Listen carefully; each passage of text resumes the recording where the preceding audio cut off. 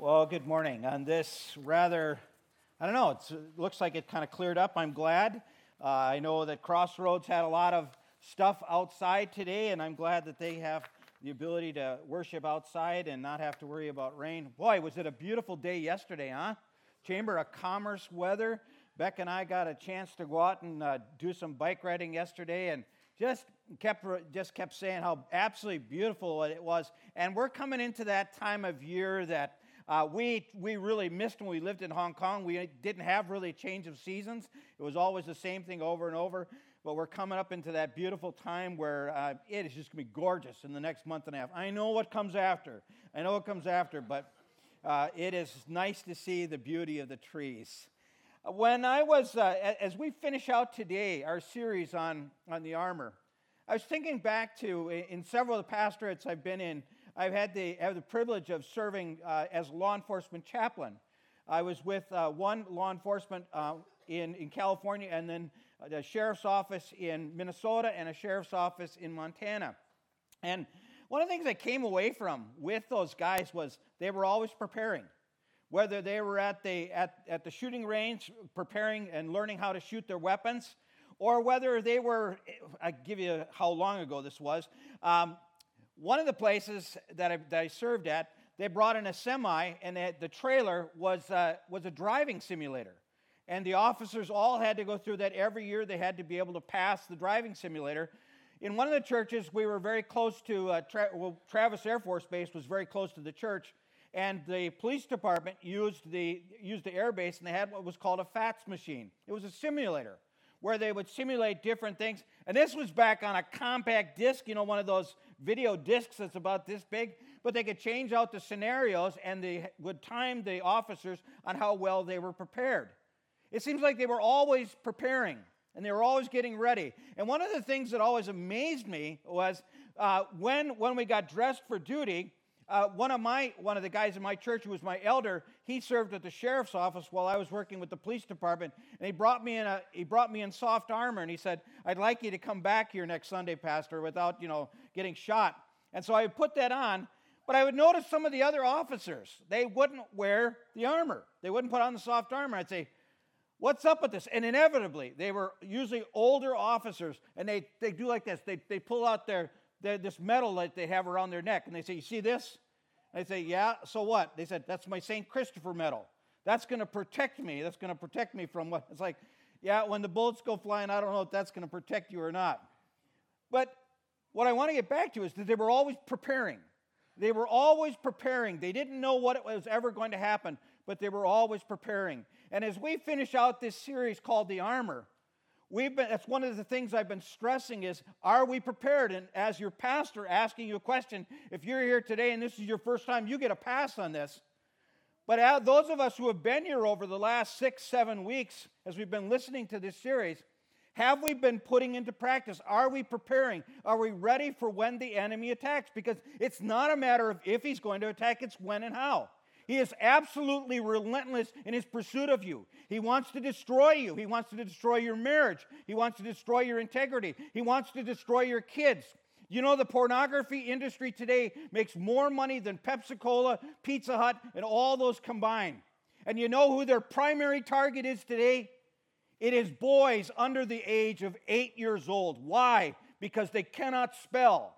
And they're counting on the fact that when they type something into the Google search engine, they're going to go to the wrong place. And the technology that they have goes even deeper and deeper. You can't get out of it. And anyone who's ever been involved with pornography knows the control that it has upon you. He seeks to destroy you. He wants to destroy your marriage. He wants to destroy you he wants to take all of the grace and mercy of God out of our lives. He wants to put into us a soul-numbing attitude to where we look at sin and it really doesn't bother us at all. And we've been told in God's word to be strong in the Lord and in his mighty strength. Why? Because the enemy will eat you for lunch if you are not armed in the power and the strength of the Lord. And he has given his armor to us so that we can be strong in the Lord. Because we know that the enemy, it's not a matter of if, it's when and how. And he is relentless in his pursuit of you. He's relentless in pursuit of your family. He's relentless in his pursuit of your marriage. That's why we need to be praying. praying like crazy for our families, praying like crazy for our marriages, praying like crazy for those we know are struggling, because the enemy is relentless in his attack. We know that he attacks several areas. He begins with the truth. That's where he starts, and we're told to put on the belt of truth. He always begins with the truth, and it began all the way back in the Garden of Eden. Did God really say? And he always will go after the truth, and that's why it's so important for us to know the truth. He will attack who you are in Christ. And as I've said over the last several weeks, who you are in Christ is not determined on what it is that you've done. Let me say that again. If you are a Jesus follower, if you have prayed to receive Jesus Christ as your personal Savior, who you are is not dependent on what it is that you've done. It's dependent on what Christ did at the cross for you. So that when God looks at you, he looks at you through the precious blood of his Son, Jesus Christ. But he will attack who you are in Christ. He will also attack the peace of God that you have and your peace with God. He will do that through fear, through anxiety, through doubt. He will also attack your faith, causing you to drop your shield, as we talked about last week, causing you to drop your shield and lapsing into unbelief. Can God really do this? Can God really work in the midst of this situation? Think about what you're walking through right now. Is God able to move in the midst of that situation? Because if he isn't, then he's not God. God is able. With man, this is impossible, but with God, all things are possible. That's why he attacks the shield. But today, the last two pieces of the armor that we look at are some of the most vital things that we are to put on. It is the helmet of salvation, and it is the sword of the Spirit. Let me read for us what it says in Ephesians chapter 6, verse 17. He says, take the helmet of salvation and the sword of the Spirit, which is the word of God. Do you notice what it says there? It says take. This is the only piece. Go ahead and check me out. Go back and look at the other pieces of the armor. This is the only one that starts this way. Take. Take the helmet of salvation. Why? I think Paul is very specific in why he used that word and used it, because salvation is received. It is not earned. It is not merited. It is not inherited. There are no second-generation Christians. Young people listening to me, just because your parents have a relationship with Christ does not mean you get a ticket to heaven. You need to make a choice as to what it is you're going to do with Christ. There are no second-generation Christians. Jesus was asked many times, what must I do to inherit eternal life? There's nothing. If there was something that we could do, then Jesus didn't need to come. It is for by grace that you've been saved. Ephesians 2:8 and 9. For by grace you've been saved through faith. And that not of yourself. It is a gift of God, not of works, so that no one could boast. There is not a one of us, if you are a Jesus follower, there is not a one of us who's ever going to be able to stand before God and say, I'm here because of my own merit. No, you're not. You're here because of the grace of God. And even when you pray to receive Christ, it is a gift from him. As we read in Titus chapter 3, verse 4 and 5, it says, when the love and mercy of God appeared. What is that? That's Christ. When the kindness and love of God appeared, it said he saved us. He saved us. He saved us not because of the righteous things we've done, but why? Because of his mercy. It's the mercy of God. It's the mercy of God. Think about where you are at right now. God in his mercy is stretching his hand out to you. For some of you, you are just coming back to the Lord. For some of you, you're in the midst of things and you're thinking, is there any hope in the midst of this situation? There is. And it is the mercy of God that is reaching out and is drawing you back to himself. Pay attention to that. That is very, very important. It said, he saved us not because of the righteous things we've done, but because of his mercy. Salvation, while it is a gift, here's your first fill in the blank. We must receive it. You choose. You choose where it is that you will spend an eternity. This life isn't all that there is. Amen? Oh man, am I glad for that. This life isn't all that there is. You are created for eternity, and you will live in eternity in one of two places. And that place will be the place of your choosing. God is a gentleman. He will never force you to choose him. It is a gift, and a gift must be received. We choose whether or not we will receive God's gift. Why was the helmet given to the Roman soldier? The helmet was given to the Roman soldier to cover his most important part of his body, his head. If he gets hit in the head, he's rendered either incapacitated or he's dead. He's useless.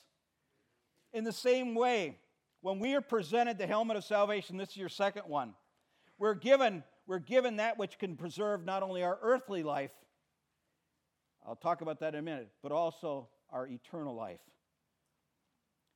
The slide 3, for the believer, the helmet is meant to protect our mind.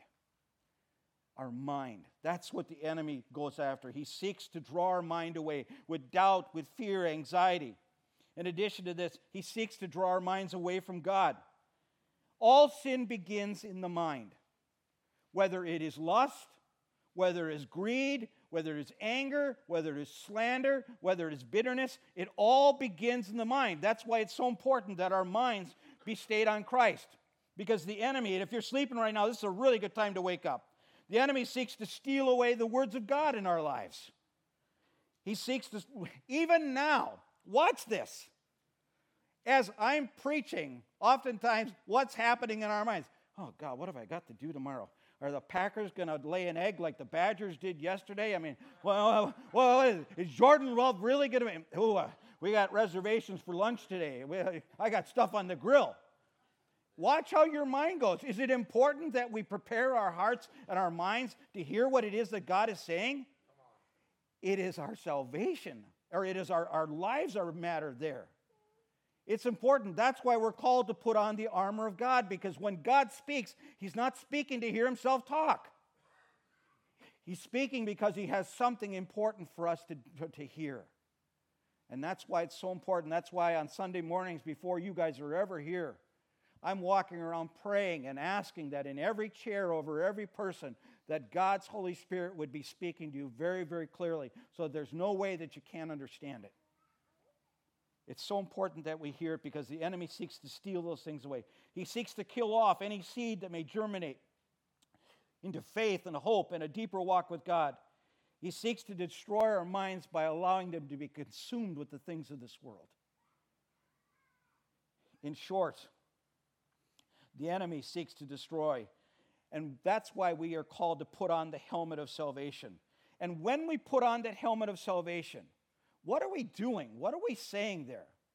We are really inviting the Holy Spirit to do his work of renewing in our minds. Read with me in Romans chapter 12, verse 2. It says, "Do not be conformed any longer to the pattern of this world, but be transformed by the renewing of your mind." Now let me stop there for a second. Because here's the thing. When you pray to receive Jesus Christ as your personal Savior, God's Word says what? It says, if anyone is in Christ, he is what? A new creation. The old is gone, the new has come. Let me ask the question then. Would that rightly mark your life? Has the old gone? Has the new come? Do you think more in the way of what Christ would have you to think, or do you think more in the way that you always thought, or the way of the world thought? For us to be a believer is to say, God, would you change the way in which it is that I think, the way in which I look at things, the way in which I look at people? He says, do not be conformed any longer to the pattern of this world, but be transformed by the renewing of your mind. Then you will know, then you will be able to test and approve what God's will, his good, pleasing, and perfect will. Where does God speak to us? He speaks to us through his word, but he speaks to our mind, doesn't he? And it's so important that our minds be stayed on Christ, that our minds be centered on what God wants. See, I wonder if there isn't a culture in the church today where we come to church on Sunday morning. I remember when I first moved to California, I worked at a steel mill, and we punched the clock. You put the card in and clunk every day. You know, at times I wonder if in the church today, and I'm thinking, church, that we don't sometimes come in on a Sunday morning, punch the clock, sit there for a little while, and then walk out, and nothing has changed. And I wonder if that isn't a bigger part of the culture of the church today. And I wonder, Would God be wanting to shake that up a little bit? I got a hunch. Because he doesn't want us thinking like the world thinks. He doesn't want us doing that. He says in his word in John chapter 10, verse 27, he says, "My sheep listen to my voice. I know them, and they follow me." My sheep listen to my voice. I was reading an article about a shepherd boy in Syria, and he had 5 sheep. That's all he had. But there was a group of people that came in and robbed and stole a whole bunch of sheep. And finally the day came when he found out that he was told that there's a whole bunch of sheep that had been recovered from the people who had rustled the sheep. And he said, if you can identify your sheep, you can have your sheep back. And he came and he walked up to the guard and he told the guard, he said, I have some sheep in here that are mine. And he said, how many? And he said, I have 5. And the guy's looking out and it's just a sea of sheep. He says, well, good luck trying to find your sheep. And he says, I'll find them. And all he did was he did a little whistle, and all of a sudden, boop, boop, boop, boop, boop, 5 heads popped up, and they made their way to the gate, and out the door they went. The sheep knew his voice. And they what? They followed. They listened to him.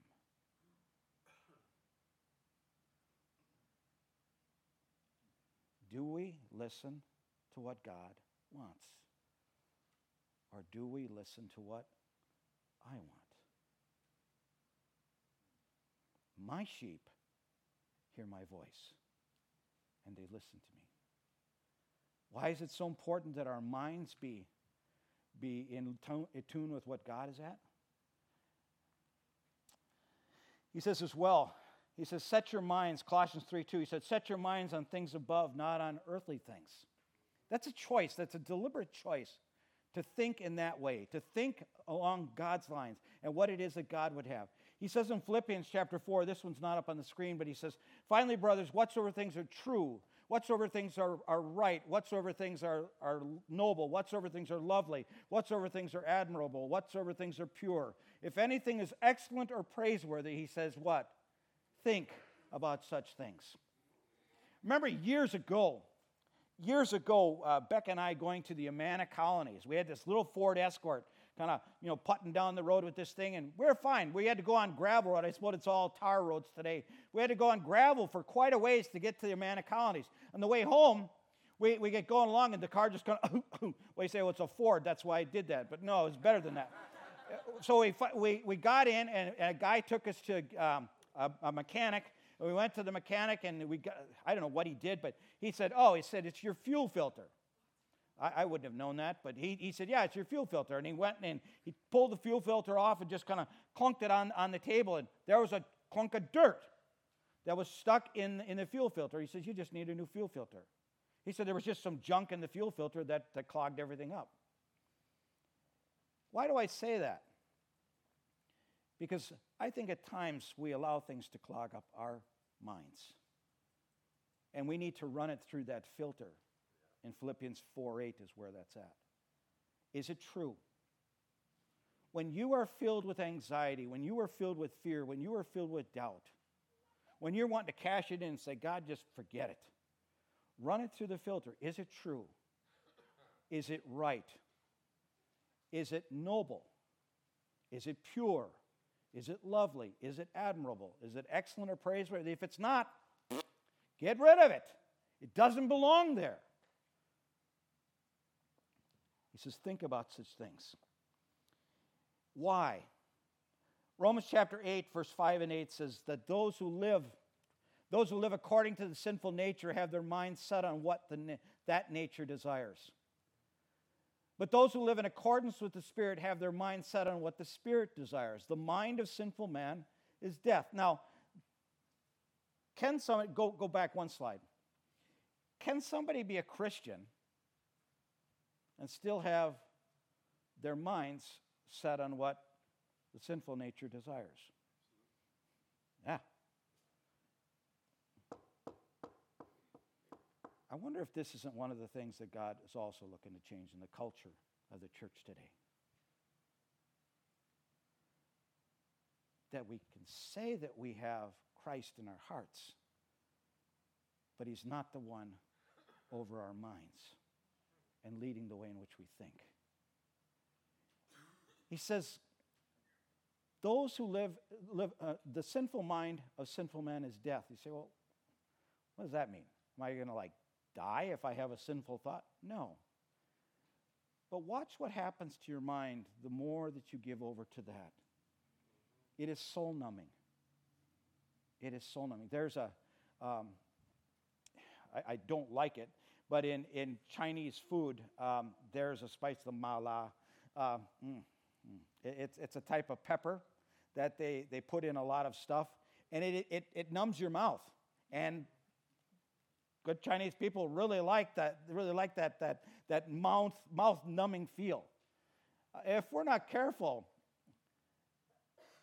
when our minds are not set on what God wants, it can be mind numbing to where we don't even give it a thought. We don't even give that thought a thought. And it's just part of our life. That's what it means by the mind of sinful man is death. It leads us away from God. There's something about when we make that decision that we are going to give our minds over to God. We see things in a totally different way, don't we?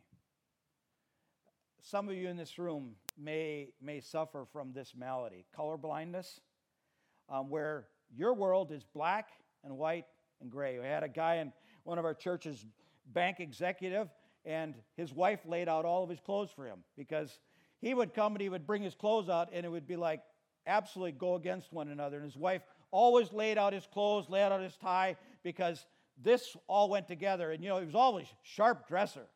But you knew he didn't see any of that color. But I've seen in the last few years that there's been more than the last few years, but you can get glasses now to where you can see color for the first time. And watch it. Go to YouTube and watch people when they get those glasses for the first time. Almost inevitably, their reaction is what? They begin to cry. Why? Because they're seeing things for the first time that they've ever seen them. They see what the color red really looks like. Yesterday, as Beck and I were riding, just the wildflowers and different things that are out there. It's just gorgeous.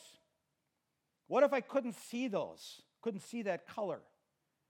But when we invite Christ to be the one who organizes our thoughts, the one who directs our thoughts, we begin to see people in a whole different way, don't we? We begin to see things in a different way where we have a judgmental heart. We begin to see, I shouldn't judge that person, but rather I should have compassion and empathy for that person. We begin to see things through God's eyes rather than our eyes. And here again, is that something that God is seeking to change in the church today? I got a hunch. The way in which we look at people, the way in which we look at one another, the way in which we look at God's money, God's time, God's talents. It will change us. But we must make that choice to say, God, I want your mind. The mind controlled by the Spirit.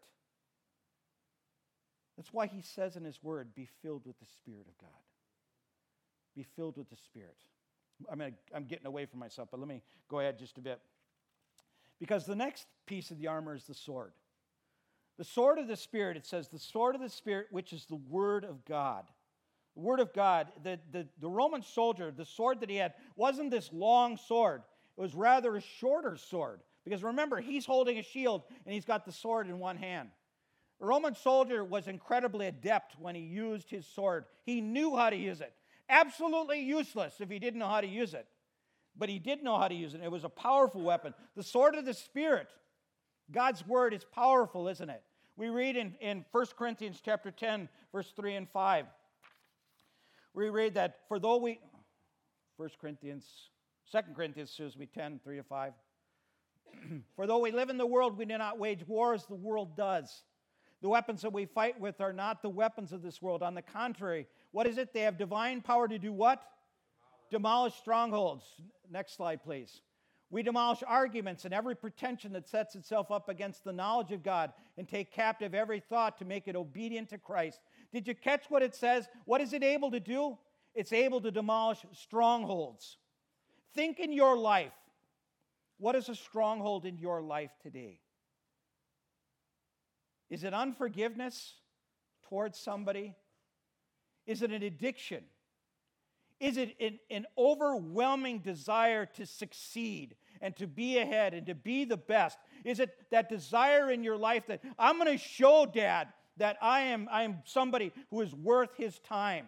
And I'm going to do this in such a way that when he looks at me, he is proud of me and he will tell me that he's proud of me. Some of us, we have strongholds in our lives that have gone way back.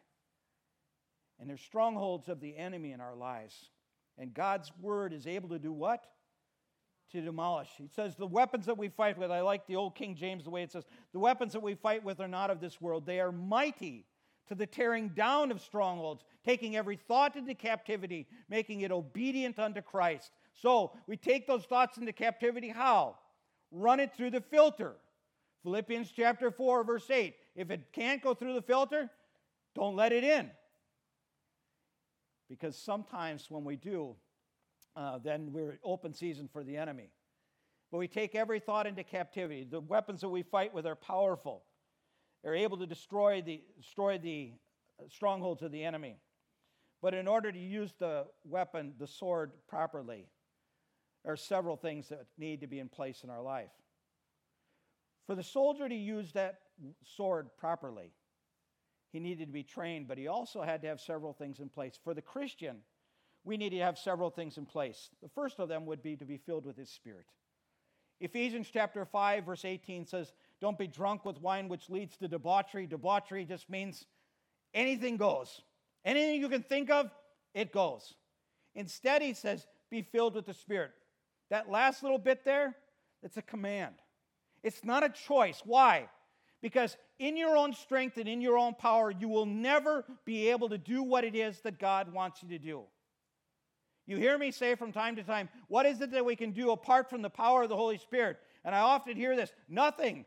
That's not true. We can do a lot. But it will have no lasting eternal value. And I wonder there too, if that isn't a culture we find in the church today, where we seek to do things apart from the filling of the Holy Spirit. It's a command in the same way that in Ephesians chapter 6 it says, be strong in the Lord and in his mighty power. Why? We cannot live the life that God desires for us apart from his Spirit. We cannot minister in our own strength and in our own power. The enemy will eat you for lunch when we seek to do this in our own strength and in our own power. He says, be filled with the Holy Spirit. Let me ask that question of us as your pastor, as your shepherd. Are we being filled daily with God's Spirit? God, fill me with your Spirit. And be careful with that, because when he does, where he resides, other things can't reside. Am I being filled with the Spirit? Am I strong in the Lord and in his mighty power? As well, not only do we need to be filled with the Spirit, we need to be yielded to the Spirit. We need to be yielded to the Holy Spirit. He says in Ephesians chapter 5, he says in Ephesians chapter 4, verse 30, he says, do not grieve the Holy Spirit with whom you were sealed for the day of redemption. There's two things, grieving and quenching. What do those mean? Because he says later on in 1 Thessalonians chapter 5, verse 19, he says, do not put out the Spirit's fire. That's to quench the Holy Spirit. What does it mean to grieve? What does it mean to quench the Holy Spirit? To grieve the Holy Spirit is to do those things that the Holy Spirit is saying, don't do. Okay? Let me give you an example. So you're reading along in Colossians, and it says, Ephesians, and it says, let no unwholesome talk come out of your mouth, but only that which is useful for building others up according to their needs. And you read that, it says, let no unwholesome talk come out of your mouth. And it's like, ooh. And the Holy Spirit convicts you, and he says, you know, when you get with those people, what comes out of your mouth? I mean, you're just trashing this person over here and that person over there. And the stuff that's coming out of your mouth, that's not good. I need you to give me your mouth and to give me the words that you say. And I need you not to do that. Well, when we choose to do that, even though the Holy Spirit has told us not to, it grieves him. That's to grieve. To quench the Holy Spirit. Now, do we understand the word quench? Do we know what that, it's not just to quench our thirst, but and I haven't done this in a long time. You got a really hot pan, ladies, and you take the pan and you stick it in the cold water. Yeah, that's not good for the pan, as I've heard. That'll get you the pan over your head if you do that. But that it quenches. To quench the Holy Spirit is to not do the things that he's telling you to do. Okay? Are we totally confused now? So to grieve is to do the things he's telling you not to do. To quench the Spirit is to not do the things he's telling you to do. Okay, let me give you an example. So he says, Holy Spirit's been talking to you, and you go out here and you see the ministry fair out here today. And you know what God's been speaking to you about? Putting your gifts in the game. Your talents in the game. He says, I really would like you to, you got a talent here, you got talent there, and I'd really like you to gift those gifts in the game. And you're like, oh, I don't have time for that. And you hear a message like this, and like, oh, that's the last thing I need to hear. I just don't have any time for that. And then you walk out there and you see something, and somebody says, hey, I noticed in you. Would you ever want to do something like this? And the Holy Spirit's been talking to you about this. And you say, oh, wow, I really don't have the time. That grieves the Holy Spirit, or that quenches the Holy Spirit, the work that he's doing in our lives. The last thing I would say would be to make sure that our hearts are right with God. To make sure that our hearts are right with God. That there's no sin in our lives, or as much as possible, there's no sin in our lives. The Roman soldier, that sword was powerful, but it's useless unless he knew how to use it. And for us, the sword is useless unless we know how to use it.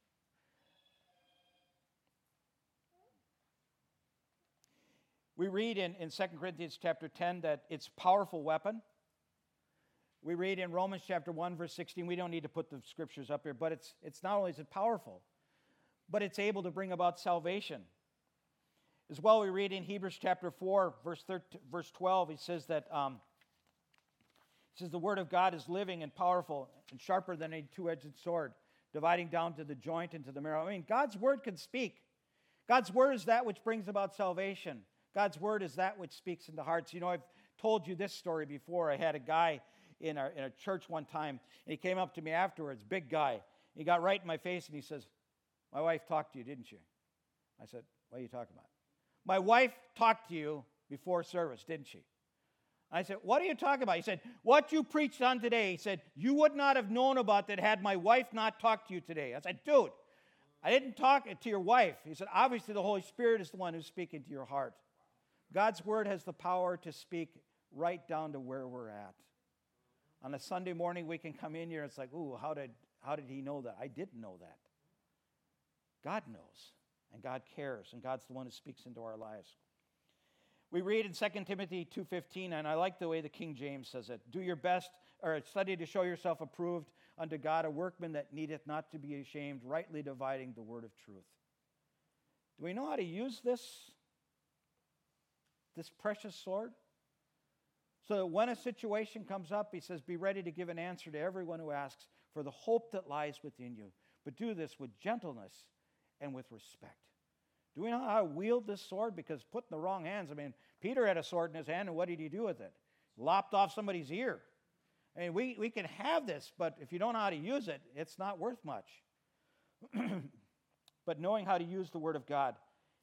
Colossians 3:16 says, let the word of God dwell in you richly. Psalm 119 says, the word of God is a lamp unto my feet and a light unto my path. And he says in Psalm He says as well in Psalm 119, he says, how will a young man keep his way pure? By living according to his word. Thy word have I hid in my heart, that I might not sin against you. How do we do that? How do we put God's word away in our hearts? If we could have the slide of the app.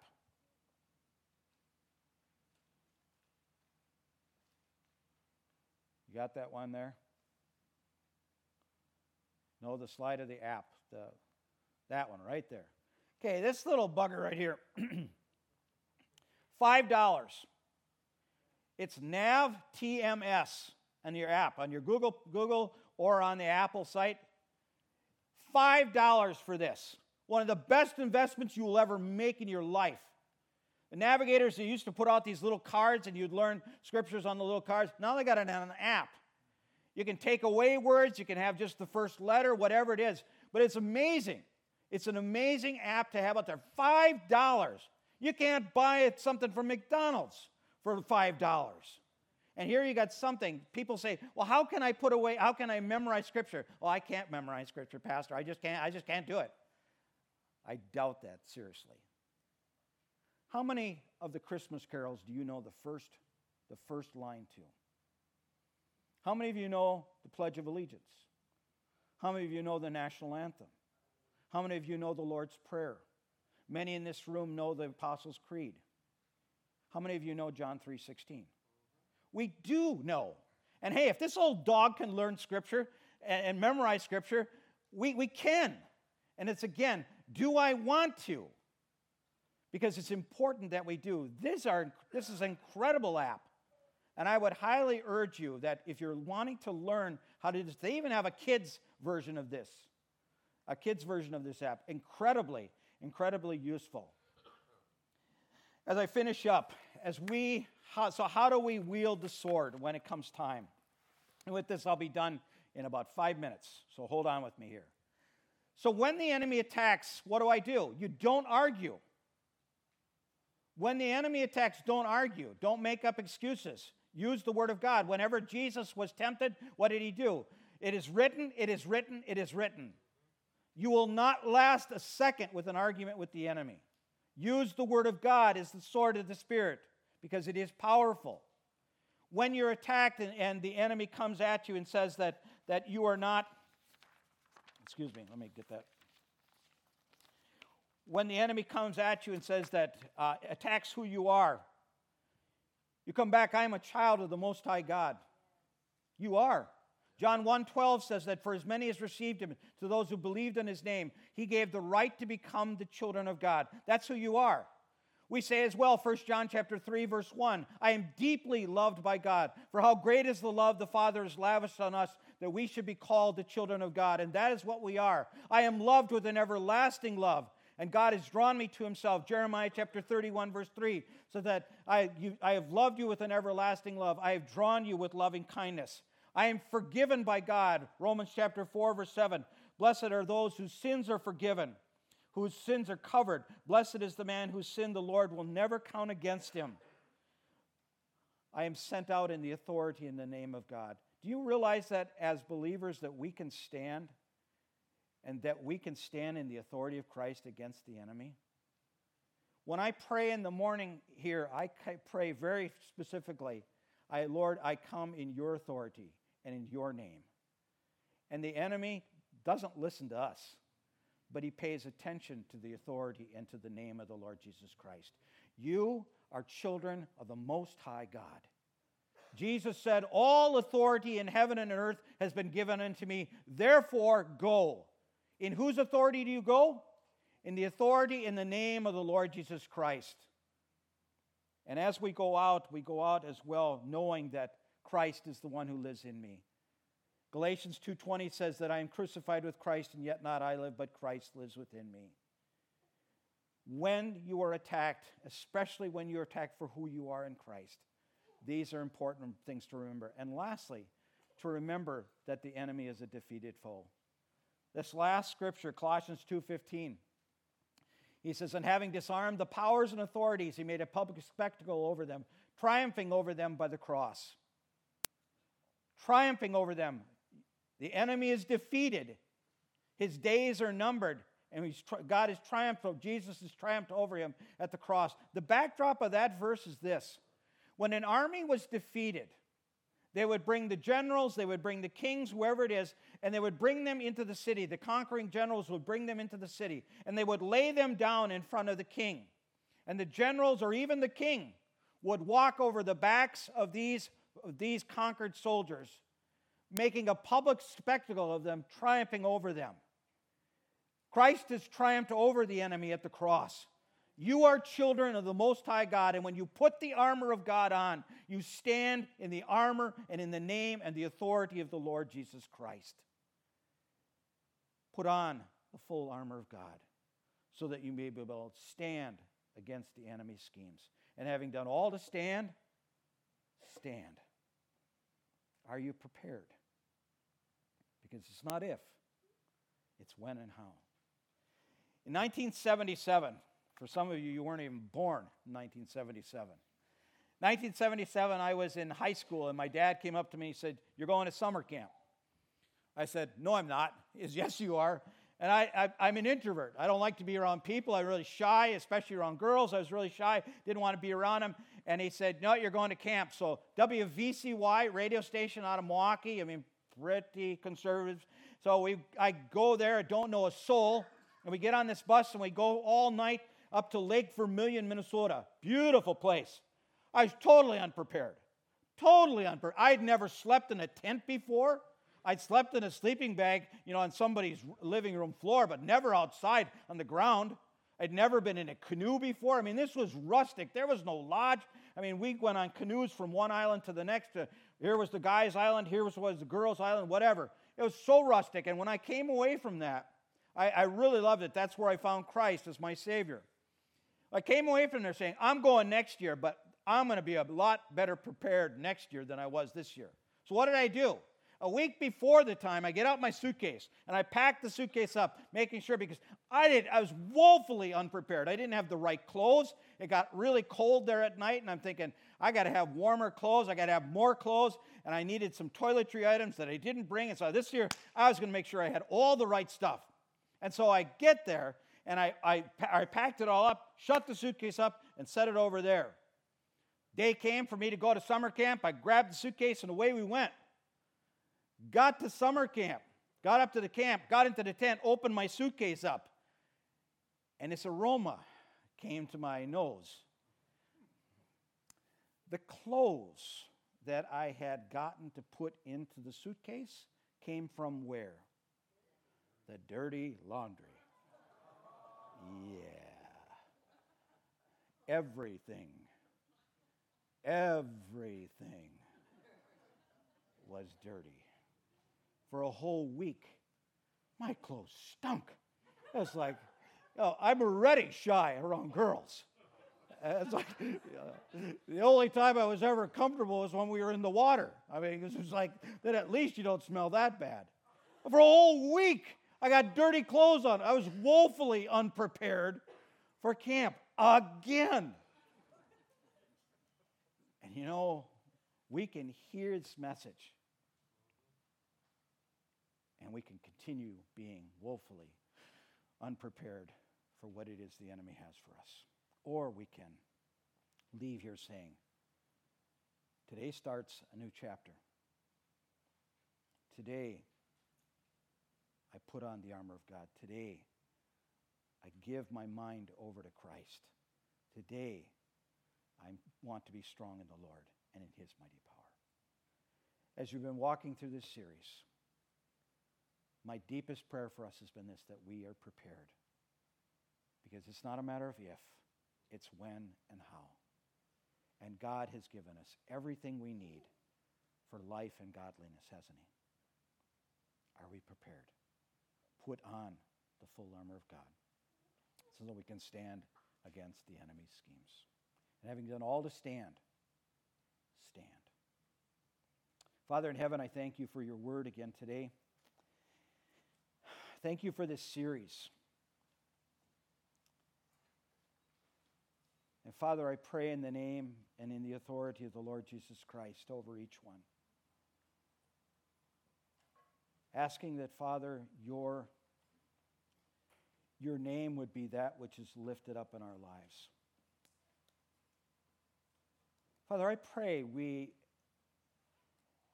would have our minds set on things above and not on this world. Lord, You see what's absolutely eating our lunch today. Whether it is an issue with our finances, our marriage, our kids, health issue, whatever it might be. Maybe it's a neighbor with the barking dog or the neighbor that you just can't get along with. And God, there are things that just consume us. Consume us to the point of where all our thoughts are on that rather than on what you want. And Father, in the name of the Lord Jesus Christ, I pray that we would give those areas over to you and receive from you your peace. I pray as well that, Lord, you would do the work of demolishing strongholds. That you would help us to name those strongholds in our lives, those things that we know right now what it is. But that, Lord, we would name it and we would ask you to take it. And God, I pray especially for those who come here today and they have been wrestling with a stronghold in their life for years. And they have a few good weeks, they have a few good months, and then it's right back. And again, I pray that we would name it and give it over to you. And God, I pray that you would bring your word along and that your word would demolish those strongholds in our lives. And I pray that, God, we would be aware of how vulnerable we are apart from the filling of your Holy Spirit, and how desperately we need to walk in the Spirit and not in our own flesh. God, I pray for your blessing over this precious flock, those who hear this voice over the internet. I pray that, God, you would do a work like none you have ever done in our lives. That you'd set us free. That you would return sight to the blind. That you would proclaim the day of the Lord over us.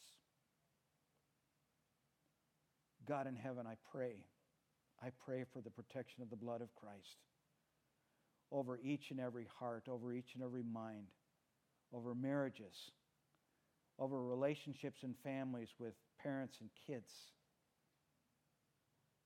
I just pray, God, for the protection of the blood of Christ to be over us. And I pray that, God, you would do a renewing work in our hearts and our minds that only you can. And I pray all this, God, to the glory of your precious name. Amen. Amen. Well, next week we start a new series. We're going to be looking at the life of Joseph, and we're going to be with Joseph till probably pretty close to Thanksgiving. So it's going to be a longer series, a really good series. Pastor Sam's going to preach in the midst of that series a little bit. Pastor Jim's going to preach in the midst of that series as well. And I'm really, really looking forward to it. It's a family series. Hear me out now. It's a family series, but there are lots of things that those of you who are single can really take away from it. So I really encourage you to be here for that and to get a lot out of that as well. May the Lord bless you. May He cover you, and may He cover your mind. May you know how deeply you are loved in Him, and may the peace of Christ wash over you again and again throughout this week. And I pray this in Jesus' name. Amen. We'll see you next week. Have a great week.